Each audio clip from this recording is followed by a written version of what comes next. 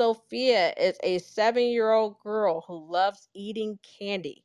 Although her mother discourages her from eating too much candy, Sophia still finds ways to sneak some whenever she can.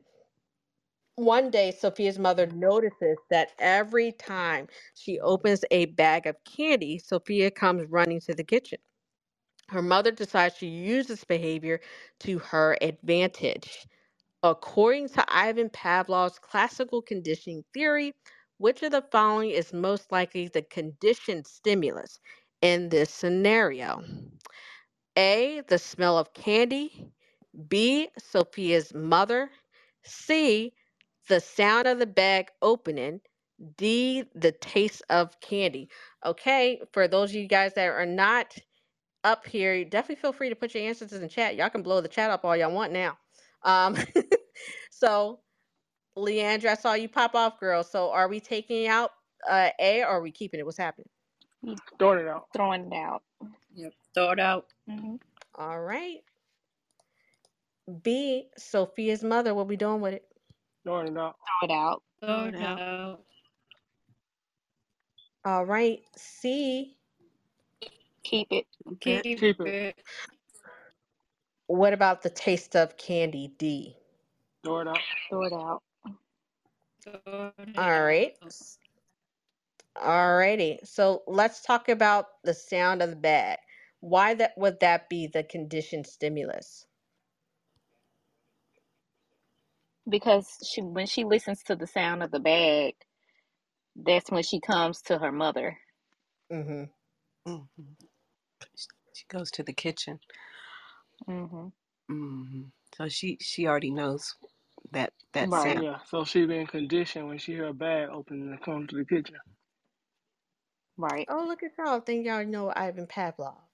All right. So you are correct. The sound of the bag opening. So according to Ivan Pavlov's classical conditioning theory, a neutral stimulus that becomes associated with an unconditioned response to eventually elicit a conditioned response is called a conditioned stimulus. In this scenario, the sound of the bag opening, which has no natural association with Sophia's response to candy, has become associated with the unconditioned response of wanting candy. After several pairings with candy, which is, of course, the unconditioned stimulus, the sound of the bag opening has now become a conditioned stimulus, right?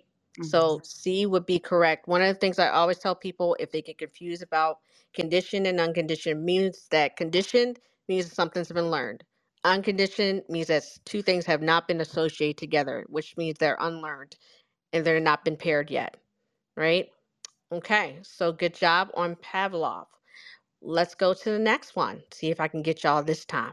Now, a 68-year-old male referred by his PCP for a comprehensive assessment of his cognitive functioning. His spouse reports that he has been increasingly forgetful and disoriented over the past year. Unable to remember important appointments or events in their lives, further assessment reveals that Mr. Johnson has difficulty with judgment, decision making, and planning, and he struggles to follow complex instructions. He also experiences confusion and disorientation when navigating unfamiliar environments. Mr. Johnson's medical history indicates that he has hypertension, diabetes, and a history of head injuries from a car accident over 10 years ago. What type of neurocognitive disorder is most likely affecting Mr. Johnson, who's a 6-year-old male? Okay. A, major neurocognitive disorder due to Alzheimer's. I forgot to put Alzheimer's here for answer A. B, major neurocognitive disorder due to Lewy body disease. C, major neurocognitive disorder due to vascular disease. D, delirium. Okay, so let's start with A, major neurocognitive disorder due to Alzheimer's disease. Do we keep it or do we throw it out? What are we doing with it? I'm saying throw it out. Okay. Anyone else disagree? Or we should keep it or keep it thrown out? I'm gonna say keep it. Alrighty. This is gonna be good. I'm gonna put a question mark next to that one. All right. Major neurocognitive disorder due to Lewy body disease. Keep it. All right. C. Major neurocognitive disorder due to vascular disease. Throw it out. Throw it out. Yeah, throw it out. Okay. Delirium. Throw it Throw it out. out. Throw it out. All right. Okay. Now we're stuck between A and B. Major neurocognitive disorder due to Alzheimer's, major neurocognitive disorder due to Lewy body disease. Which one are we taking out? A. Yeah. You guys are taking out I A? don't know. I'm just saying. Oh my God. I'm gonna Maurice. say keep A. Okay. Barbara, what you got for me? Oh, there was a lot going on. Yes, it is. In this, we really, really need to go back and break it down a little bit more because Mm-hmm. Lewy body is that's a very I want to say technical um, dementia, so we have to be very careful with that one. So I don't think we should throw out A. Okay. Let's throw out B. I don't know. But but mm, can Barbara, we go stop. back? Wait. Let's go back. Okay. Right. So he's Well, got, let's go back. Let's go back together. How about that? Let's do that yeah. together. Let's go back. All right, let's go back together. All right, because neurocognitive disorder, that section is tricky if you don't remember or can differentiate the classic symptoms. So let's go back. So he's 68 years old. I'm going to remember in the vignette, you guys, on the test, you will be able to highlight. So he's referred by his primary care doctor for a comprehensive assessment of his cognitive functioning. So I'm going to just note that he's been referred by his PCP and he's getting a comprehensive assessment on his cognitive functioning. Cool. So now I'm going to highlight the cognitive functioning part. His spouse reports that he's been increasingly forgetful and disoriented over the past year. So now, guess what? We got a duration. All right. Unable to remember important appointments or even events in their lives. That's another important symptom. Further assessment reveals that Mr. Johnson has difficulty with judgment, decision making, and planning. Okay, that's another symptom. He struggles to follow complex instructions. Okay, that's another symptom. He also experiences confusion and disorientation. There's another symptom when navigating unfamiliar environments. Now, Mr. Johnson's medical history indicates he has hypertension, diabetes, and a history of head injury from a car accident over 10 years ago. So, yes, he does have a lot going on, but one of the things you guys have to remember when you're doing process elimination is looking at duration and classic symptoms first. I always tell you guys that. So, let's go through them one by one, but I'm not going to go through them in order right now. So the first one I'm going to look at is delirium. Delirium is a less likely given option given the duration of his symptoms over a year, and they are progressive in nature. So delirium typically is acute onset. It fluctuates in intensity, is often associated with medical illness, medications, or substance abuse, right? So the patient's symptoms suggest a more chronic and progressive course. So delirium would be out. So let's look at major neurocognitive disorder due to vascular disease.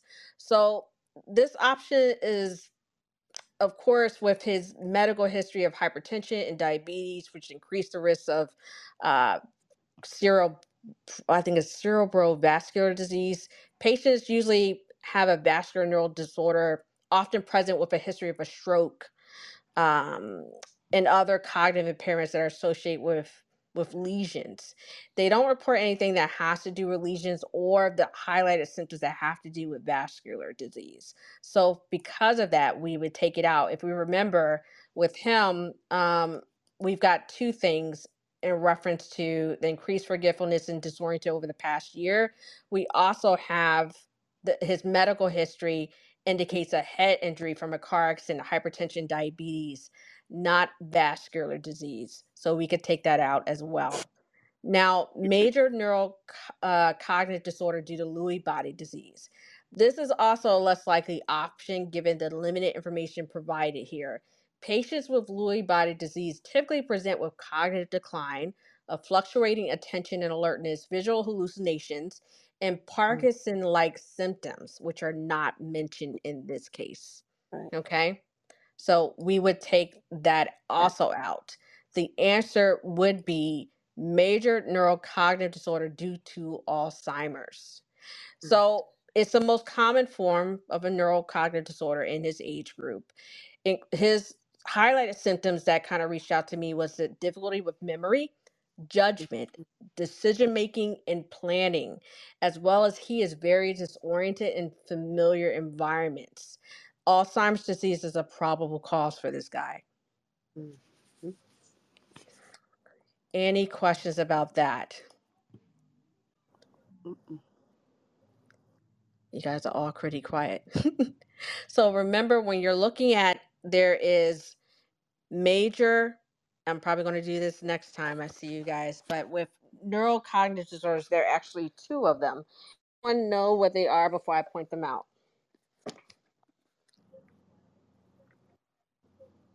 Don't go crying on me now, y'all. This is time. Come What on. what was your question? What are the classifications underneath neurocognitive disorder? There are two of them. Besides major, what's the other one? Mouth. What'd you say? Mouth. Yes. Lorana, you got that? She says what? It's mouth. Yes. So there are two. There's major and mild. So there's going to be kind of a differentiation between two. Major means that that person is impaired in two areas of their life or more. Mild means there is one area of their life affected. Okay. Got that down? Yep. All right, Lorana, you got that? I don't know if she's still in the chat. But that's what that means. Oh, she said she got it. All right, so just remember that delirium, of course, is always related to an underlying uh, medical condition. But major and mild, they often will mix those up in the exam. So just be aware of that. If we don't have any questions about that one, we're going to go on to the last one. All right. Julie is a 23-year-old female who presents to the ER department with complaints of suicide ideation and severe depression. She reports she has been feeling hopeless and helpless for the past few weeks, unable to find meaning in her life. Further assessment reveals that Julie has a history of traumatic experiences in her childhood, including physical and emotional abuse by her father. She also reports recent stressors, including job loss and relationship problems. Julie has no current support system, and her only family member is her abusive father, who she does not want to contact. What would the social worker do first? Mm-hmm. All right. A, develop a comprehensive biopsychosocial assessment to understand Julie's needs. B, explore various evidence-based interventions tailored to Julie's needs and goals. C, conduct a suicide risk assessment to assess safety and risks of harm. D, provide emotional support, empathy, and validation to Julie. Alrighty. Mm-hmm. So let's start with A. Do we keep A or are we throwing out? What are we doing with it? Throw it out. Throw it out. All right. I'm going to take that out. B. Are we keeping it or do we throw it out? Throw it out. Keep it. Throw it out. Throw it. Oh, I'm here to keep it. That's fine. Remember, it's a learning experience. So I'm gonna put a question mark next to it. No, you can throw it out. She's coming up with suicide. Okay. Suicide. So throw it out. Yes. All right. C. Do we Keep keep it or it. Keep throw it it. out? Keep Okay. it. D. Do we keep it or throw it out? Throw it out. Throw Throw it it out. out. Okay. Now, tell me why C would be correct or not. First of all, She has feeling of you hopeless. have to, the first thing the social worker has to do is assess for safety. And because she has some suicidal issues, that's what needs to be addressed first. Right, Yes, Pam? ma'am. Any additional comments there? Nope. Okay.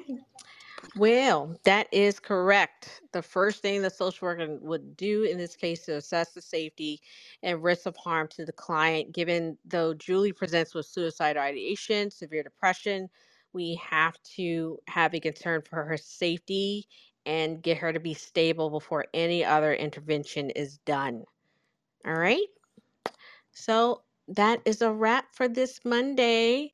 Please definitely come back for our next session next week. We will have a visitor coming in to give us some inspiration, y'all. So definitely come back. Other than that, you guys know where to find me during the week on all major platforms if you need some support. Other than that, I hope you guys, yes, this was fast. Laura says, hey, this was fast. Yes, girl, I gotta get out of here. I have back to back until 10 o'clock tonight of clients, so I can't be in here all day. Um, I cannot. But love y'all. I try to give you as much support as I can when I'm here. But sister gotta go. All right. Thank you, Sheila. Take care, guys. All right. See you next time. This will be uploaded into the chat shortly. Have a good week and have a good night. Bye, guys. Thank you.